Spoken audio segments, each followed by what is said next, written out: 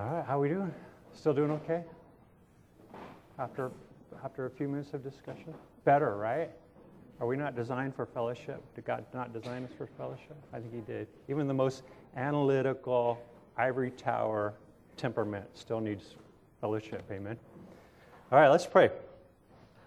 Lord God, I just thank You for Your incredible love for us. Jesus, I pray that You would open the eyes of our hearts, God. I pray that You open the ears of our mind, that You would expand our vision this morning. God, that You would help us to see beyond our pitiful little dreams, God, and what this world continues to just scream at us is so important, but that is just so unimportant, Lord. And help us to see what really has the weight of glory, Father, what really is worth living for in this life. God, I pray that You would bring us all back to the depths of really what that means. In Your Son's name, amen. All right, so we are continuing our series in Isaiah. The title for the message this morning is Having It All. So, Robert, while you've been away, we've gone to a full, what do they call it? Prosperity gospel.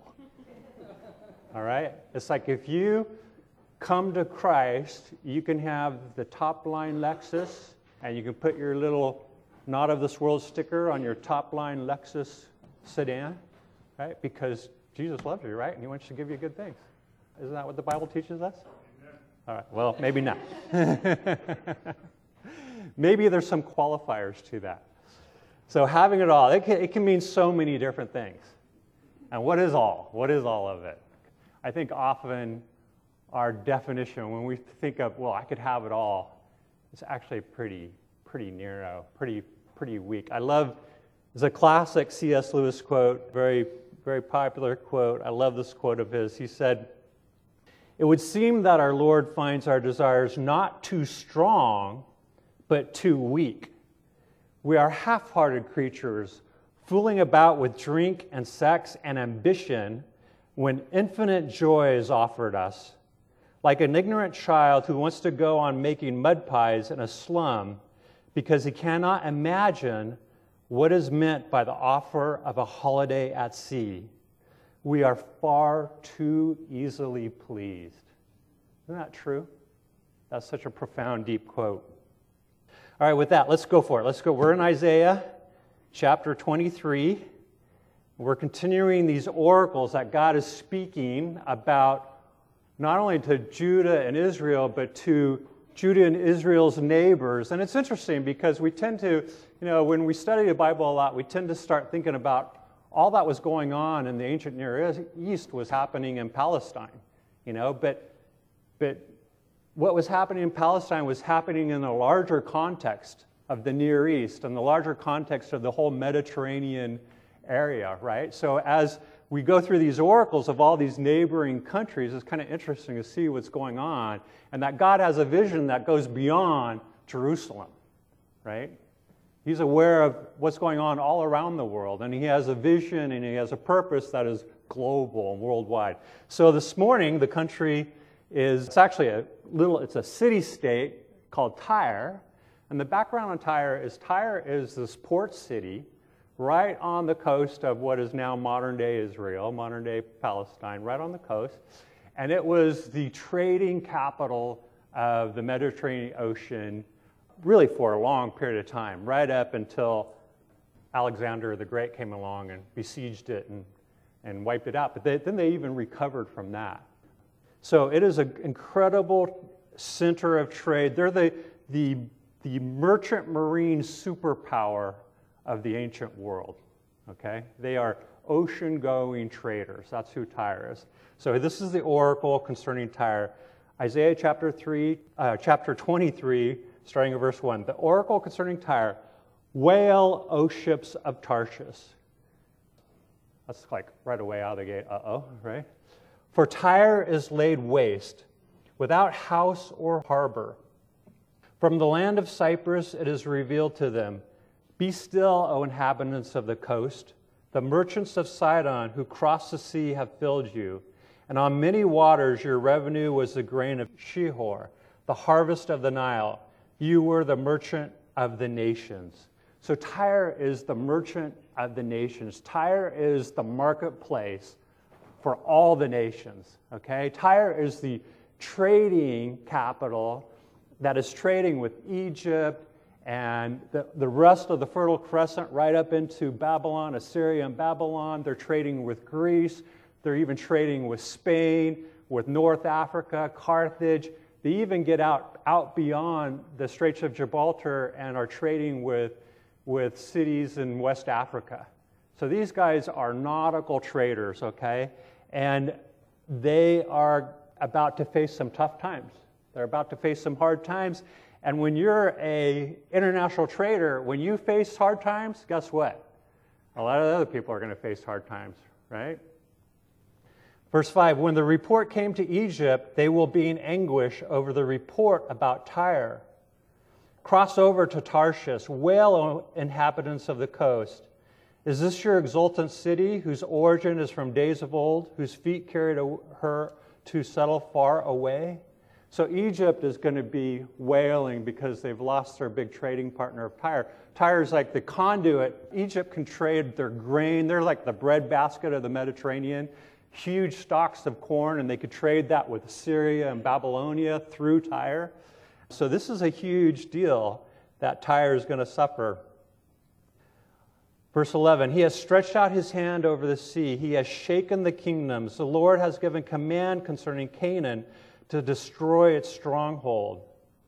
All right, so the Lord is going to discipline. The Lord is really going to do some judgment on Tyre. Verse 12, and he said, you will no more exult, O oppressed virgin daughters of Sidon. Arise, cross over to Cyprus. Even there you will have no rest. So Sidon is part of this Phoenician region. So Tyre is a city-state that belongs to the general people group of Phoenicia, who are, again, great nautical traders. And God is about to discipline them. Why is he going to discipline them? Verse 13. Behold, the land of the Chaldeans. This is the people that was not. Assyria destined it for wild beasts. They erected their siege towers. They stripped her palaces bare. They made her a ruin. Okay, so what's happening here is God is going to use countries from the Fertile Crescent, namely Assyria and actually Babylon, to come and lay siege to Tyre, and that actually happens. So Nebuchadnezzar, the king of Babylon, come and lay siege to old Tyre. There's an old Tyre and a new Tyre. A little bit of a history lesson this morning, but we'll get through it, okay? And then we'll get to some point, what this means for us in our current age. But so the king of Babylon comes, lays siege to Tyre, just wipes the city out, okay? And so that's what's being described here. Let's just continue on in verse 14. Wail, O ships of Tarshish, for your stronghold is laid waste. In that day Tyre will be forgotten for 70 years, like the days of one king. At the end of 70 years it will happen to Tyre as in the song of the prostitute. Take a harp, go about the city, O forgotten prostitute, make sweet melody, sing many songs, that you may be remembered. Okay, so what's going on here? Babylon's going to come and lay siege. Nebuchadnezzar, going to wipe them out. And then they're going to be destitute for 70 years, okay? And it mentions for the life of a king. And really what that's referencing is the life of the dynasty in Babylon, okay? So for 70 years, there's a dynasty in Babylon that starts with Nebuchadnezzar and ends with that third Babylonian king, Belshazzar. Help me out. Belshazzar. I can never pronounce it. That one. Say it again. Belshazzar. Thank you. Thank you. My resident scholar in the front pew. So they're going to be oppressed during this time. And why are they being oppressed? I kind of skipped over it, so I'm going to go back to it. Why is God bringing this judgment? Why is he oppressing them? Go back to verse 8. Who has purposed this against Tyre, the bestower of crowns, whose merchants were princes, whose traders were the honored of the earth? Who's purposing against this great trading country? Who's purposing it? This country is actually a kingmaker. They don't have a huge landmass territory, but because they use the ocean so well, they're very powerful. One commentator mentioned that the Phoenicians or Tyre itself is like a nautical Babylon, right? They don't have this big territory that Babylon had, but they pretty much own the Mediterranean because they were so effective in their seamanship. Okay, so they are kingmakers, but who's going to bring them down? Who has the power to bring the kingmaker down? Verse 9, the Lord of hosts has purposed it, to defile the pompous pride of all glory, to dishonor all the honored of the earth. So God is going to bring them down. And why is he bringing them down? Because they've become proud, right? There's one thing in the Bible that God over and over and over again speaks against. It's what? Pride, right? It's really human pride. And why is God so up against human pride? Why is that such a big problem? And I think part of the answer to that question is because human pride denies the power, the glory, the blessing that we have in the Lord. It's an attempt for us to find our own glory, our own power, our own blessing, and our own strength apart from the Lord, which is really the essential core element of idolatry, is it not? Right? Idolatry ultimately is, I'm going to do it my way. I did it my way, right? So the song goes. And I'm going to do it with my power, and I'm going to do it the way I want to do it, in the order that I want to get it, and that way I have control. And if I have control, then I can maximize my joy, right? But who is the source of all joy, right? What did King David say? He said, the joy of the Lord is my strength. It's the Lord's joy. That is the ultimate source of our love, of our joy, of our blessing. And human pride just negates that, just gets in the way of that. It robs us from walking in the joy of the Lord. So it's not that God is this big meanie, and he just wants to end the party at Tyre, but he understands that Tyre is missing it. Tyre has traded the weight of glory for the temporal lightness of just being a merchant. Kind of sounds familiar, does it not? Who's the nautical merchant superpower of the world today? Right? What is that? Yeah. Yeah, I mean, the North America is very well situated to be the nautical merchant of the modern world, is it not? I mean, we're actually very blessed. We can trade with Europe on this side, and we can trade, I'll do it mirror, trade with Europe on this side and Asia on this side, right? We got Long Beach Harbor and all the harbors on the East Coast. It's interesting because haven't we, the whole idea of starting really with, not starting with him, but really sort of maximized with the Clinton presidency, the idea of globalization. And America has experienced an unprecedented, sustained economic growth. I mean, we've had some hiccups. We had the big deal with the crash in the real estate market. Those are hiccups. But overall, we've had this long-term, sustained economic prosperity because we've been focused on trade and focused on building trading partners, globalization. And that's a blessing to be prosperous in that way. But is that the ultimate thing? Is that the source of our joy? Is that going to ultimately fulfill us? So Tyre is going to be disciplined. Tyre is going to be taught this lesson over the course of 70 years. And then at the end of the 70 years, verse 17 says, at the end of the 70 years, the Lord will visit Tyre, and she will return to her wages, and will prostitute herself with all the kingdoms of the world on the face of the earth. Okay, when it says the Lord will visit Tyre, the idea here, the sense of it is that God visits in a merciful way. Okay, they've already had 7 years of being sieged by Babylon, of losing their city. They actually wind up abandoning that city and building a new city off the coast on an island to have more protection, right? So they've already been under the discipline of the Lord, and now the Lord comes to visit them in mercy and to restore them.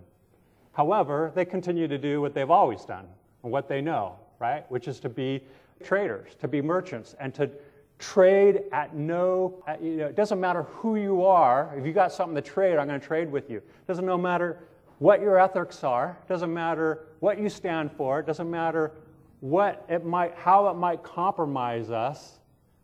We're just going to trade with you because it's economically profitable, right? And does that not describe our own country in a way, you know? I mean, when we're going to be going into another presidential election season, what are they going to talk about? I mean, they'll have their own, each party has their own particular planks, but what it always ultimately focuses in on is what? It's the economy, right? What's the famous quote? It's the economy, stupid. Right? Not my word, I'm just quoting, okay? But it's about the economy. That's like the ultimate thing. Whatever we do, let's not mess with the economy. Let's make sure that we protect the economy. That's job number one. That's essential. That's critical. But notice the language here. God continues to describe Tyre as a prostitute. Why? Because it's that idea that you're willing to sleep with anybody, do anything with anybody, as long as it's profitable. Right? And in a way, I mean, you think about our modern trade today, and it's part of what kind of the discussion, some of the dynamic that's going on in the political world today. We've made China the trading partner, have we not? I mean, pretty much most of everything that you're buying right now is manufactured in China. And this is a country that doesn't have the best human rights record in the world, right? Who persecutes Christians, who puts Christians in prison, yada, yada, yada. I mean, the list goes on. But hey, it's globalization. We can make a buck. We can keep the economy going. It's strong, right? At what point do you draw a line in there? I don't know. It's a tough situation. It's a tough deal. But I think the essential thing, and the thing I want to really take the rest of our time to focus in on, is first idea that the Lord is gracious and merciful. He's merciful even to sinners, even to those who are in rebellion. The Lord visits Tyre and he restores them. Even though they use that restoration to continue in their economic prostitution, he's merciful and gracious. I want to read from Luke chapter 6. And this is Jesus on his part of his great Sermon on the Mount, Luke chapter 6, verse 32. Jesus says, "If you love those who love you, what benefit is that to you? For even sinners love those who love them. And if you do good to those who do good to you, what benefit is that to you? For even sinners do the same. And if you lend to those from whom you expect to receive, what credit is that to you? Even sinners lend to sinners to get back the same amount. But love your enemies and do good and lend, expecting nothing in return." Catch this. "And your reward will be great, and you will be sons of the Most High. For he is kind to the ungrateful and the evil. Be merciful, even as your Father is merciful." God is kind to the ungrateful and the evil. You know what? Fallen, broken people are not our enemy. Sinners are not our enemy, right? They may be captive to our enemy. They may be serving our enemy, but they themselves are not our enemy. And God is kind and merciful to them. Maybe we should be kind and merciful to them as well. God visits the city that he has disciplined with grace and mercy and gives them a period of restoration. It's interesting, God in the flesh actually visits this region in Matthew 15. I'm going to take a look at that real quick. This is Jesus again, and he's out traveling around the countryside with his disciples. Matthew 15, verse 21, it says, "And Jesus went away from there and withdrew to the district of Tyre and Sidon. And behold, a Canaanite woman." Okay, so Canaanite women, Phoenician, they're interchangeable. Same group of people, same tribe. A Canaanite woman from that region came out and was crying, "Have mercy on me, O Lord, Son of David. My daughter is severely oppressed by a demon." But he did not answer her a word. And his disciples came and begged him, saying, "Send her away, for she is crying out after us."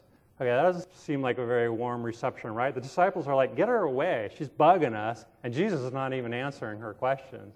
Right? It seems kind of harsh. But catch the rest of this verse. Verse 24, "And he answered, I was sent only to the lost sheep of house of Israel." But she came and knelt before him, saying, "Lord, help me." And he answered, "It is not right to take the children's bread and throw it to the dogs." Now, that sounds pretty harsh, right? But what Jesus is saying here is, look, I've come, my primary mission is to visit God's own people, the children of Israel. That's my primary mission. I'm here to visit my own people, God's people, and to deliver this good news, this gospel to my people. Later on, of course, what does Jesus do? What does he say to his disciples as he's about to ascend into heaven? He says, go therefore and preach to all nations. Make disciples of all nations, right? So our job is to preach and share to all nations. But his mission at that moment was not to reach out to the Canaanites, right? His mission was to reach his own people. In spite of that, what does Jesus do? Or what does she say? She says, yes, Lord, yet even the dogs eat the crumbs that fall from their master's table. Then Jesus answered her, O woman, great is your faith. Be it done for you as you desire. And her daughter was healed instantly. So Jesus is being very gracious there. Even though it's off mission, he's being very gracious to this Canaanite woman. Later on, the Apostle Paul visits actually the second city of Tyre, visits that city, and meets a bunch of other disciples there, and they have fellowship together for 7 days, and they all go see Paul off, they bring all their whole family out, and they go see him off at the port, right? So God is visiting these people, even as they are lost. Many of them are lost, even though economic gain is their prime motive. God is visiting, reaching out to them, speaking a different message to them. And what is that message? Let's continue in this passage in Isaiah. Verse 18. Her merchandise and her wages will be holy to the Lord. It will not be stored or hoarded, but her merchandise will supply abundant food and fine clothing to those who dwell before the Lord. So the second principle is it all belongs to the Lord. All this wealth belongs to the Lord. And God uses even sinners and sinner nation states to generate wealth. And what does he do with that wealth? He doesn't let it just sit there. He doesn't let it just sit in the coffers of Tyre. He spends it. God is a big spender. He loves to spend. And he spends it on those who dwell before the Lord, meaning those who are aware of him, those who live their lives before him, those who have come to know him through Christ, those who have confessed their sins and asked for his forgiveness and have been established him. The Lord spends it on those. Does that mean we should all drive around in the highest end Tesla? That would be my vote, by the way. My pick is a Tesla. We're going there. Is that what the Lord's saying? We should have it all? It misses the point. A Tesla is not all. A Tesla is not going to fulfill all your greatest dreams, even though if that is your dream, as C.S. Lewis says, God has much bigger dreams for us. He has much deeper, richer dreams for us. I wanted to share this verse out of Philippians. Paul's talking about, you know what? Being wealthy or not wealthy, it's very circumstantial, right? It comes and it goes. For Tyre, it came and then it went, and then it came back again, and then it went again later when Alexander the Great wiped them out a second time. Right? It comes and it goes. But Paul's attitude with that is great. In Philippians 4, verse 11, it says, not that I am speaking of being in need, for I have learned in whatever situation I am to be content. I know how to be brought low, and I know how to abound. In any and every circumstance, I have learned the secret of facing plenty and hunger, abundance and need. I can do all things through him who strengthens me. So for Paul, it's not about the circumstance. It's not about how much you have now or how much you don't have now. It's about, I have the Lord. If I have the Lord, I do have it all. Think about this. He's the creator of the universe, right? Scripture says that the creation was made through Jesus and for Jesus, right? So if you have Jesus, if you belong to him, and Jesus' prime motive is love, what does that mean? Does that mean that maybe you kind of have it all, right?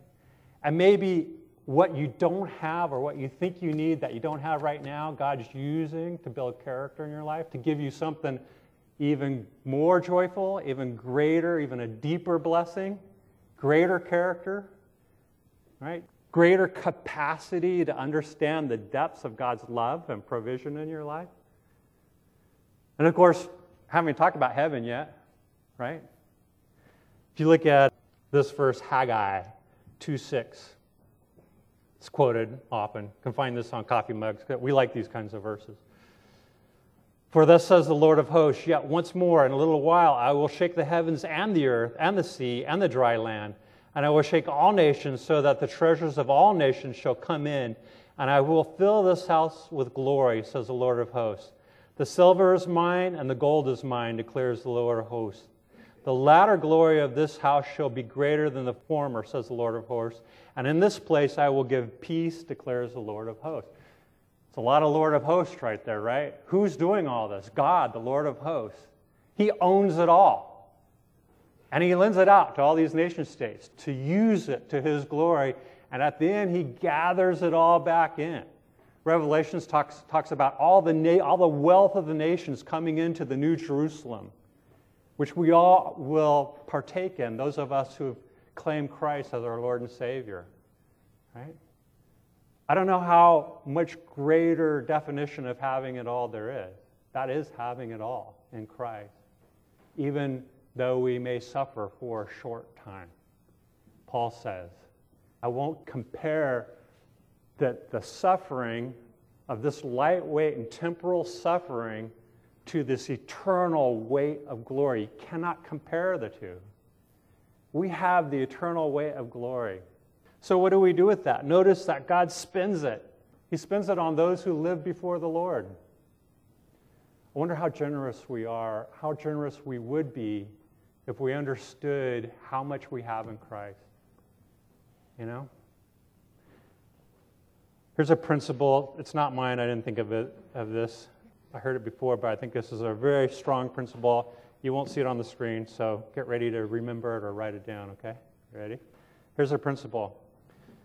You're going to either use things to love people, okay? Or you're going to use people to love things. Which is it? Do you use people to just get the things you want because you love things? Or do you use your things, the material wealth, whatever God has given you, your house, your car, whatever, to use it just as a tool to love people? I'm telling you, from the perspective of eternity, loving people has the richest, deepest possible return beyond anything you can ever imagine. Take that 401k. Maybe it will buy you a comfortable retirement. Maybe. Take that 401k and invest it in people, right?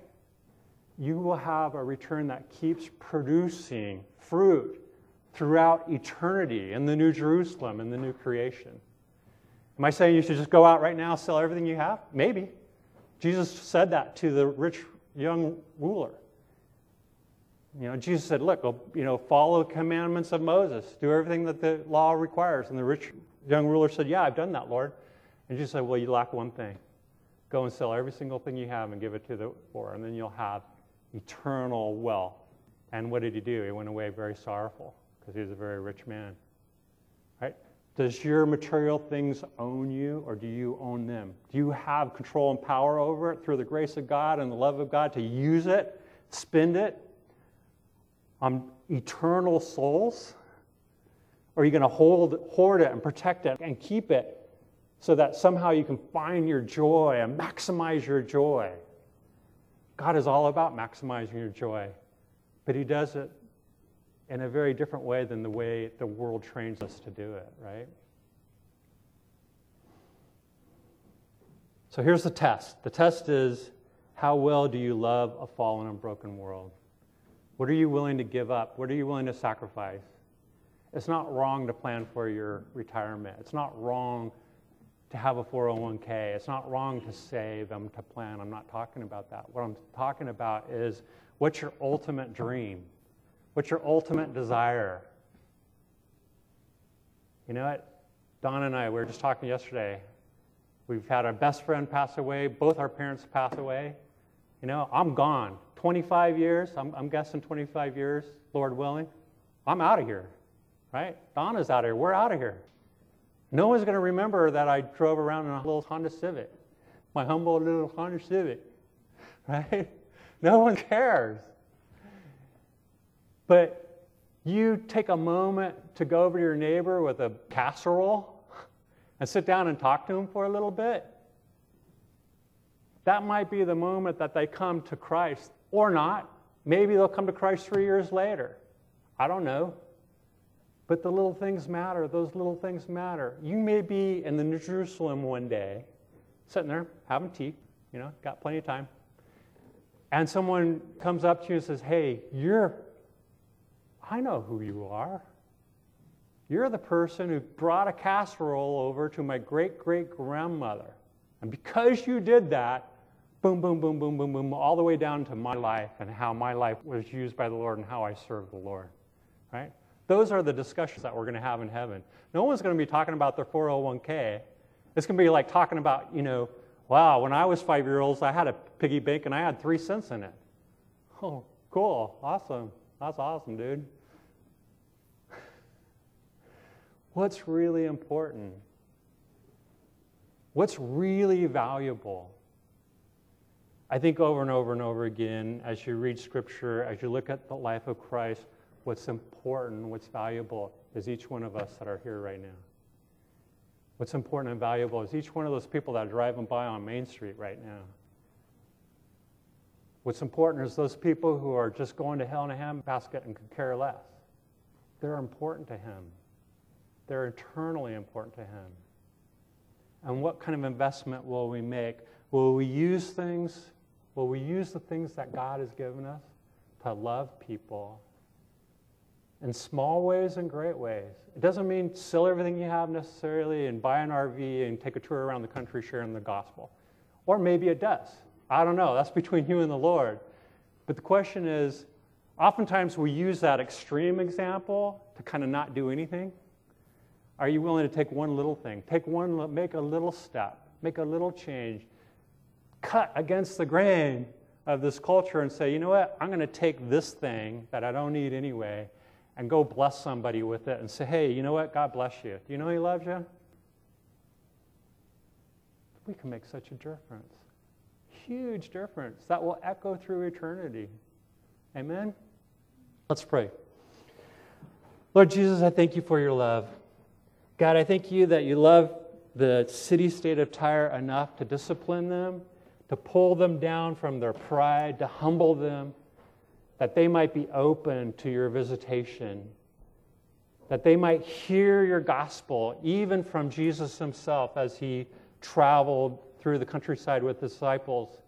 And even as the first apostles were going out, as Jesus had commanded them to share the gospel, to share the great wealth of your salvation, Lord, your justification, the payment you made to ransom us from our wicked, broken hearts, Lord.